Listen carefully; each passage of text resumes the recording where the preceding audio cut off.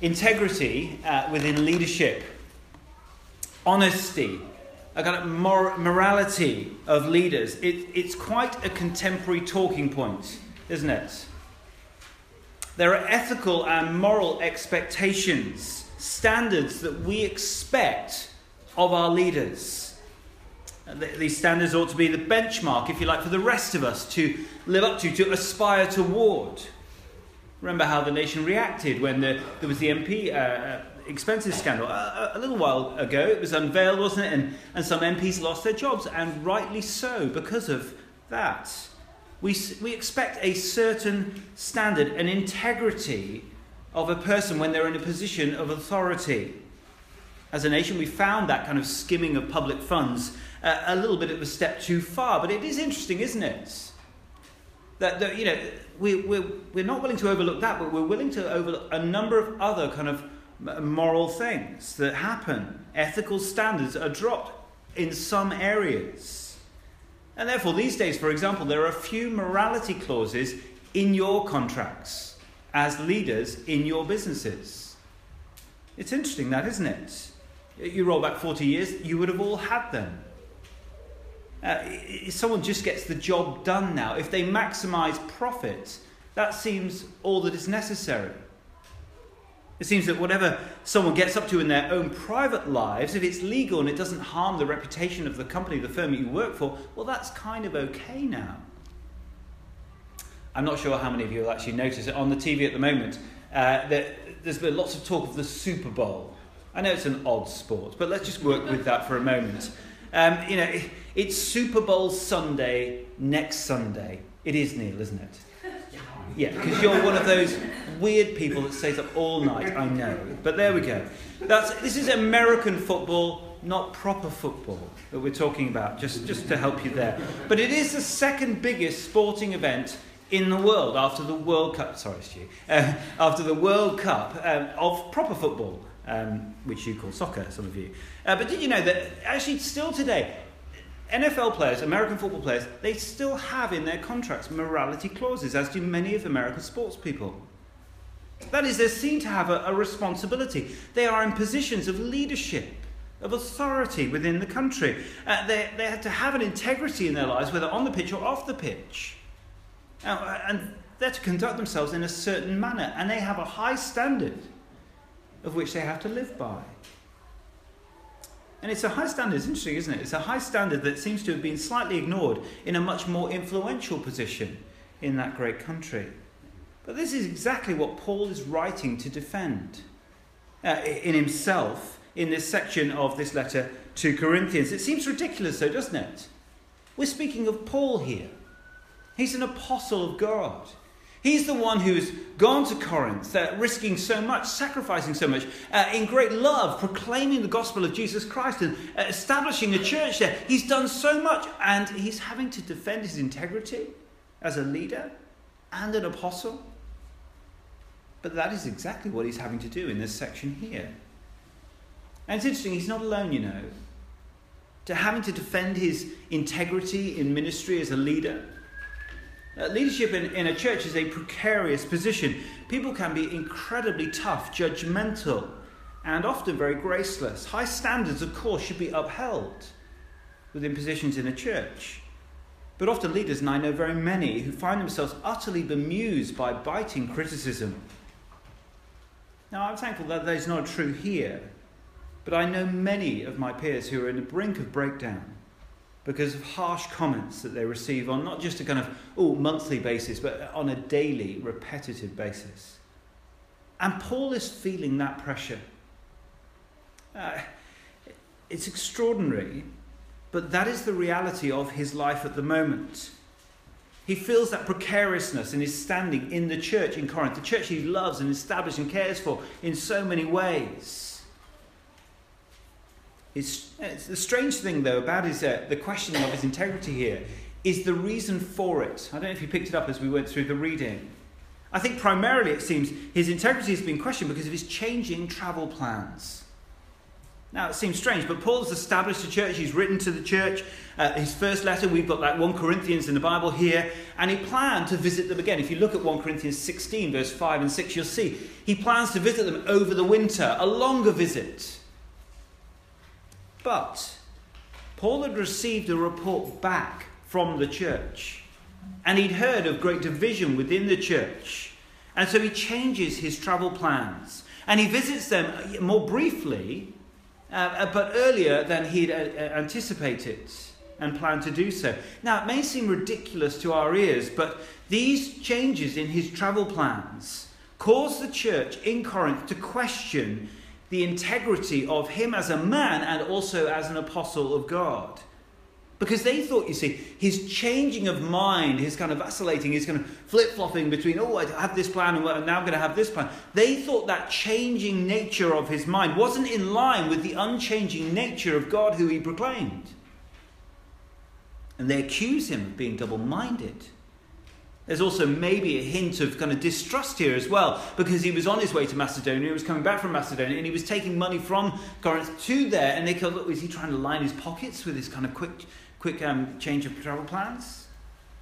See, they consider Paul deceptive, double-speaking, saying one thing and doing the other, deficient in character. And that is pretty rough, isn't it? Given what we know of Paul and his relationship with the church in Corinth. Sacrificing so much, risking so much to teach them the good news about Jesus Christ, establishing the church, and his continued careful. This is pretty hard on him, isn't it? Well, that is the broad picture of what we're going to be looking at now.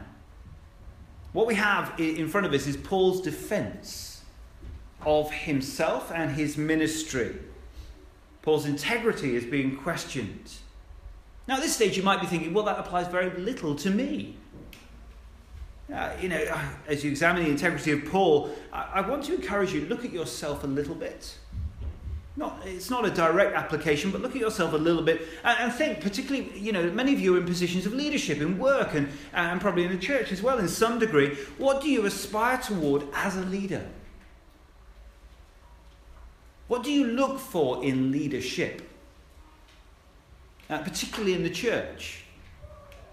What are the criteria in your mind that you use to make judgments about, that's a great leader. Oh, that's not such a good leader. So that's what's happening here. Paul is defending his integrity as a leader and as an apostle of God. Let's look at his defense. It is an absolute masterpiece, it has to be said. I've put a few things in the outline therefore, but the main big picture is we're looking at the integrity of Paul. Let me just run through, if you like, the logic of it to begin with, and then we'll dive into each little section briefly as we go. And you'll notice, just look down at verse 12, you'll see the introduction, verse 12 to 14. It's kind of framed with this odd use of the word boast. We'll see what he boasts of in a moment. But the flow of the argument goes like this. Look at your outline. You see, Paul begins internally. That is, he demonstrates that true integrity as a leader is experienced internally as someone who has a clear conscience. Someone who has a clear conscience.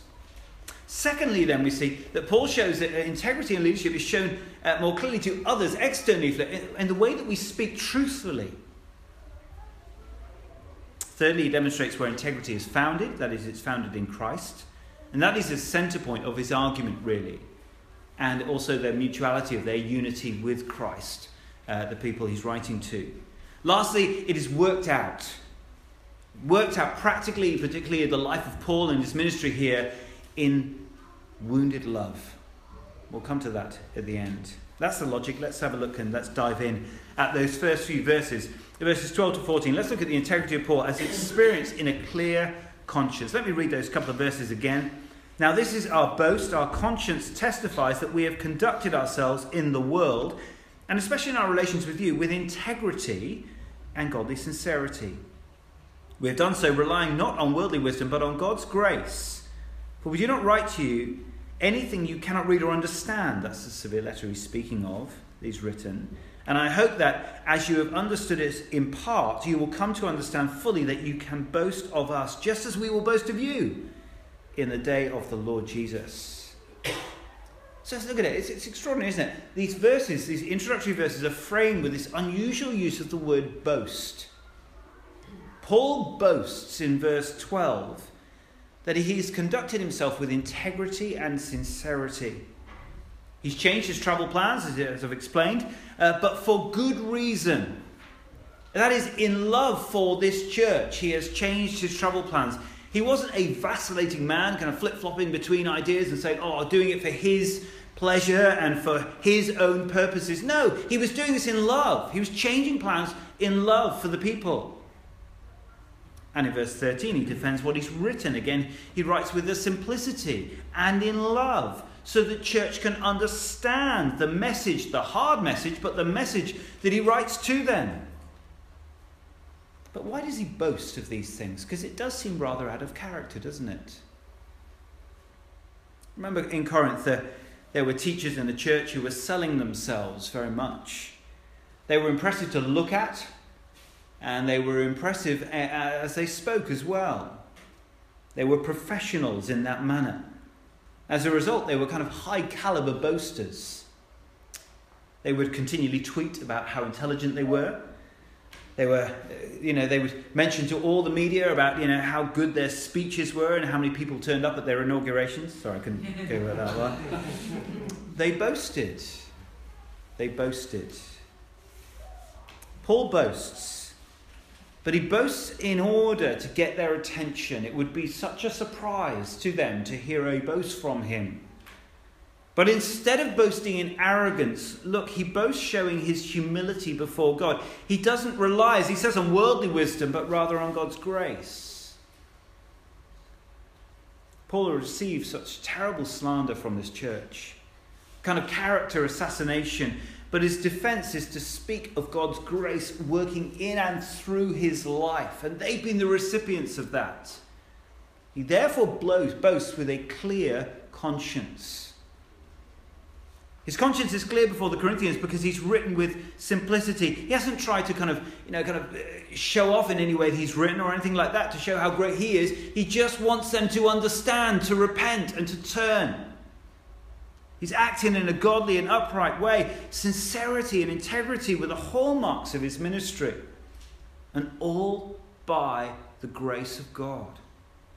He's not boasting of himself here, but the work of God in and through him. That is what he boasts of. But you have to ask, why is a clear conscience so important to Paul? Why is he sort of banging on about it the whole time? In all of his letters, wherever you turn, he speaks of a clear conscience again and again and again. In a sense, many would argue that it's the foundation, if you like, of his leadership and what he expects of any leaders within any church which he establishes. It's so important to him. For example, 1 Timothy 1 verse 5. You can look at these later, write them down now. He urges leaders to love, but look where that love is to come from. The goal of this command is love, which comes from a pure heart and a good conscience. 1 Timothy 3 verse 9. Leaders to keep hold of God's truth, the deep truths of the faith, which he describes there, with a clear conscience. Again and again, wherever you look in Paul's writings, when he's standing in front of the Sanhedrin in Acts 23, he speaks with a clear conscience. When he's speaking in front of Felix, the governor, in Acts 24, with a clear conscience everywhere as a leader. It's everything to Paul in his ministry. And it's a slap in the face to these leaders in Corinth who would boast of themselves in arrogance. Paul boasts in humility. He served the Corinthians with sincerity of love, and he has nothing to hide. He stands there and speaks with a clear conscience, and his only boast is of the grace of God working in and through him. But it's interesting, he expects to end those verses, verse 14, he expects the Corinthians to boast of him as well. Do you see that? The letter he speaks about in verse 13 is that severe letter which he's written to them. In a sense, what he's asking here is that a double boasting ought to go on. Paul boasts of his clear conscience, but he expects them to boast of the grace of God that will work in and through them, through that severe letter, that as they turn and as they repent. So Paul defends, you see, himself and his ministry, boasting of God's grace and work in his life. We mustn't underestimate how important this is within the church, within leaders within the church. Whether you're leading in a Sunday school, a small group, wherever it is, we must have leaders who lead with integrity, who can stand with the joy and the lightness of a clear conscience. They've got nothing to hide. Now, it doesn't mean perfection, but it means leaders that don't have to, a double standard life. On the pitch and off the pitch, there's a difference. No. And that is exactly what we see in Paul. The integrity of Paul experienced in a clear conscience. And it's evident, secondly, in truthful speech. So let's look at verse 15 through to 17. We'll see now the outworking in his speech now. Let me read those verses. Because I was confident of this, that is the effect his letter had had on the church in Corinth, I wanted to visit you first so that you might benefit twice. I wanted to visit you on my way to Macedonia and come back to you from Macedonia and then let you send me on my way to Judea. Was I fickle when I intended to do this, or do I make my plans in a worldly manner so that in the same breath I say yes, both yes, yes, and no, no? Now the answer to there's two questions there in verse 17. Do you spot that? It's a double no. That's the answer. Paul is saying, yes, he wanted to visit, but he had changed his plans for no other reason than that he loves them. He wants to come and bless the church. And his defense is really simple, isn't it? He's saying he's not double-minded, right? He's going to give him double grace, double blessing in 2 visits. Now remember, his integrity as a leader is being questioned because of his changing mind. But note that it is motivated in love. This doesn't undermine his integrity, rather it should bolster his integrity, really. Paul wasn't forgetting his word. He wasn't forgetting his commitment to the church and what he had said in any way. He simply wants to give them more. Many parents will know, if you're a parent here, it's very important to honour your word and your commitments that you make to your children. Last summer I promised to take the boys on a bike ride, and we were going to end up in our favourite ice cream shop in France. It's a great place. We went on this bike ride, and it was a very hot day. And we came back, we got back to the ice cream shop, and I was feeling particularly generous that day. And I said, you can have whatever you want. And they'd gone on a long ride. They were very hungry, so they got a crepe. We love crepes. Masses of Nutella on it, brilliant. And they got a massive drink as well. And I thought, as we were riding back to where we were staying, I thought literally I was the best dad in the world at that moment. I'd given them everything. A great afternoon in the sun, recycling, anything you want. They'd chosen everything. No. Basically, when we got back to where we were staying, I thought I was the best dad in the world. But unfortunately, they hadn't had ice cream. And ice cream had been promised. And I was sort of sat there going, apparently I became the least trustworthy father and the worst dad in the world for not giving them an ice cream. I offered them everything. They had a crepe and a drink. And yet they'd remembered by the time we got back and said, no, we didn't have it. You see the point? It's exactly kind of Paul's point here. He isn't changing his travel plans, to just kind of restrict them. He's changing his travel plans to bless them, to give them more. This isn't Paul being fickle or speaking in a worldly manner, as he says, saying one thing and doing something else. That kind of speaking, of course, would undermine his integrity as a leader. But Paul, you see, changes his travel plans as an indicator of his integrity as a leader. He wants to double grace them, double love them, double bless them in 2 visits. And he's willing to speak to them truthfully as he does so. And sometimes it will be in hard words like this severe letter that he speaks of and he alludes to in verse 15. And sometimes it will be as he speaks to them truthfully and shows his love for them, coming to visit more times than he had originally planned. Paul has what one commentator called a radical truth ethic. He will say what he needs to say. He will do what he needs to do. Therefore, his defense is that his integrity as an apostle was not undermined by his changing plans. Rather, he speaks to them truthfully. He says exactly what they need to hear and when they need to hear it. Saying he will visit twice because you need me to be there twice. And he does that in love. And it's what they need, and we need leaders who have the guts to do that.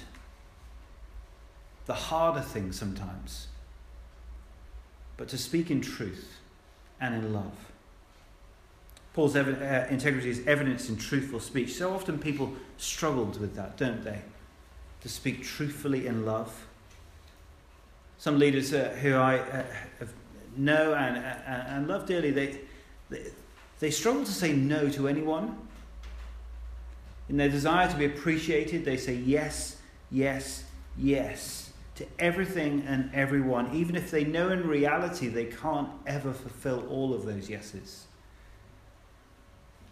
It's a very hard thing to do, isn't it, to speak the truth in love. People desperately want to just please and placate everyone. But if you don't speak truthfully, because you know, if you don't speak truthfully, you're going to let people down in the end. You can never get everything that you promised done if you just say yes all the time.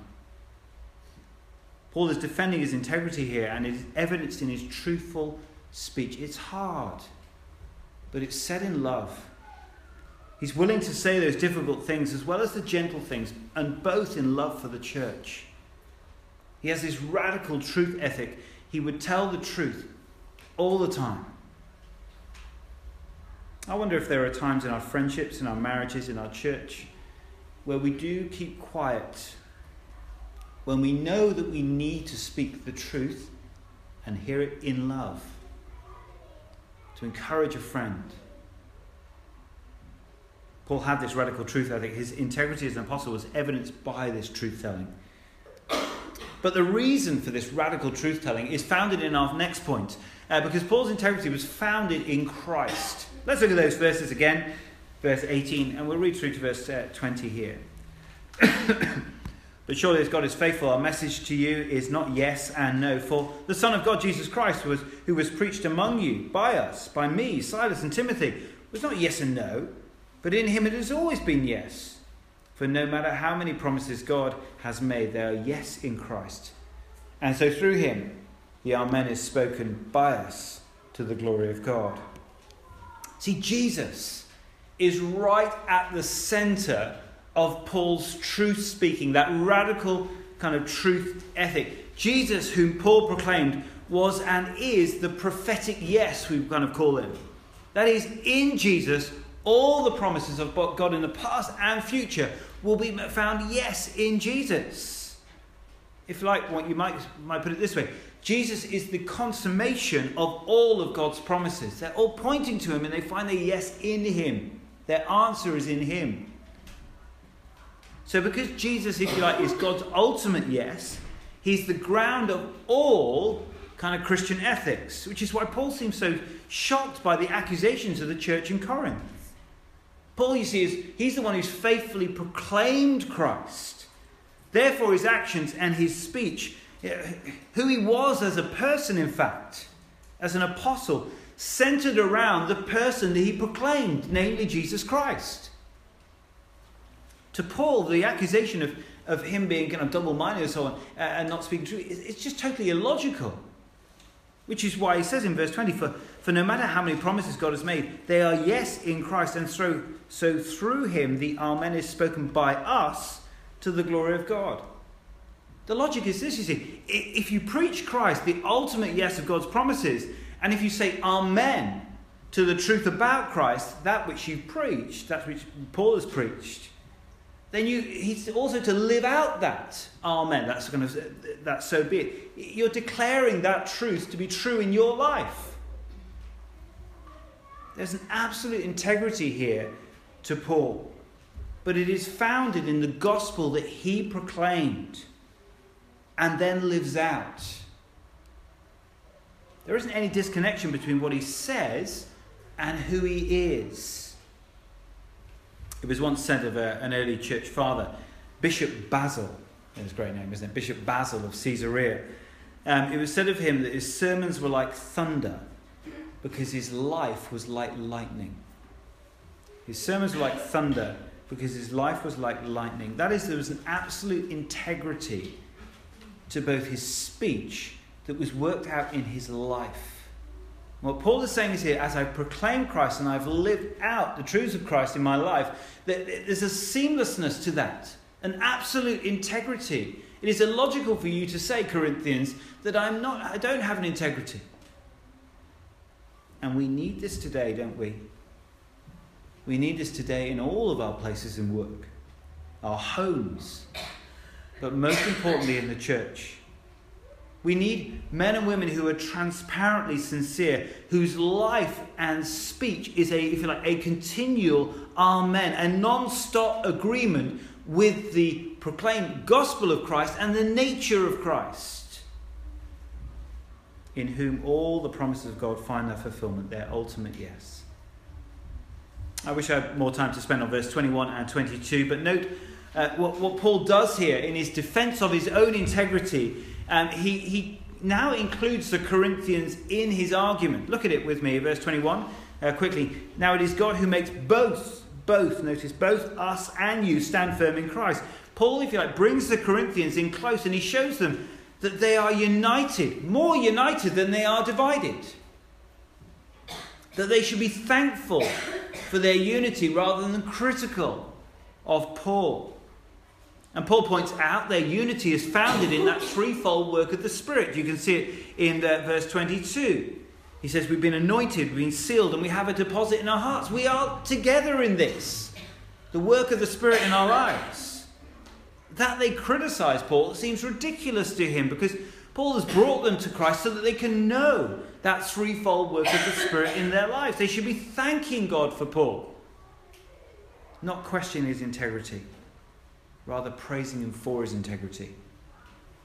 Lastly, let's look at the last point there. We've seen the integrity of Paul experienced in a clear conscience, evidenced in truthful speech, founded in Christ, now worked out in wounded love. Let's look at verse 23 and 24 to begin with. I call God as my witness, and I stake my life on it, that it was in order to spare you that I did not return to Corinth. Not that we lorded over your faith, but we work with you for your joy, because it is by faith you stand firm.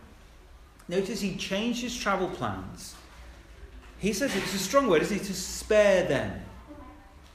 See, if you notice, how much better is it to write a truthful but hard, severe letter as he has done, than turning up in judgment at the church saying, that is it.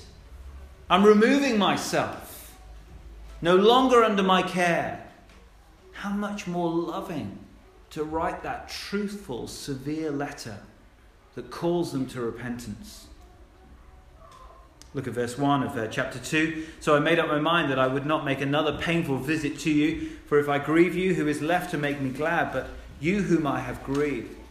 I wrote as I did, that severe letter, so that when I came I would not be distressed by those who should have made me rejoice. I had confidence in all of you, that you would share my joy. For I wrote to you out of great distress and anguish of heart, and with many tears, not to grieve you, but to let you know the depth of my love for you. There's a great mutuality here in these last verses, isn't there? Mutual suffering. He suffers with them, but he also shares their joy, longs to share their joy with them.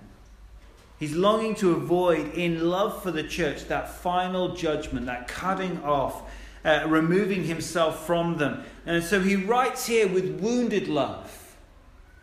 But that is a great mark of his integrity. Because note what he could do. What would be the easy thing for him as a leader to do right now? Oh, it'd just be to walk away, wouldn't it? To say, enough is enough. This is scandalous, what you're saying of me. Go. That's what he could have done. And it would have been the easy option. This church are so ungrateful. They're making poor judgments about who is a leader and who shouldn't be a leader. Paul loves them and he writes to them. And we see the language. Look at anguish of heart with many tears. So why? So they might turn back. They might listen to this severe letter. They might turn back to the truth and know his integrity as a man, as an apostle of God. Do you see how much Paul is like Jesus? Do you see that? 2 Peter 3:9 says this of Jesus: the Lord was not slow in keeping his promise, as some understand slowness. Instead, he is patient with you, not wanting anyone to perish, but everyone to come to repentance. You see that? The Corinthians had been the source of so much heartache for Paul. But they were his daily concern, as we saw last week. Despite the fact that he was over in Asia, and himself, as we saw chapter 1 verse 8, he's actually concerned for his life. He's tasted death. He's going through so much at the moment, but his daily concern is the Corinthian church. He loves them so much. He preached the gospel of Christ to them, and now they're ripping him apart, doubting him to his very core, but he doesn't respond in anger. He has every right to, and walk away. He responds in wounded love, with many tears. That depth of love phrase in verse 4 is literally an overflowing love. It can't stop. What a defense of his integrity this is. He boasts of a clear conscience. He has nothing to hide. Such godly integrity, all in God's grace. So confident is he of his godly character that he knew he would become their boast on the final day. And so he changes his plans in love to speak the gospel of truth to them twice, to a double grace, a double blessing. He embraced Christ in his life and in his speech to the ultimate yes, and therefore his yes was yes, and his no was no, because Christ was the ultimate ground of the truth in his life. He was a radical truth teller. What integrity, what love, and what a leader. Let's pray.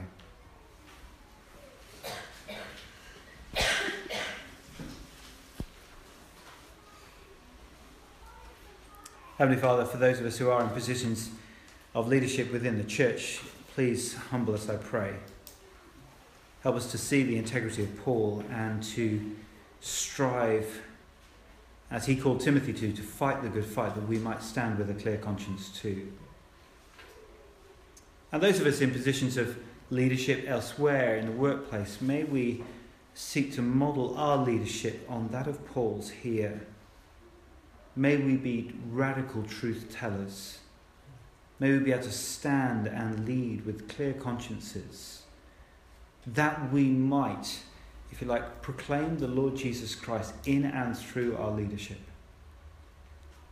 It's very easy to be distinct in the culture in which we live in this way. Help us to talk about this afterwards. Help us to work out how we can best emulate this type of leadership in our workplaces, so that we might have those opportunities to speak of the Lord Jesus. We ask this in his name. Amen.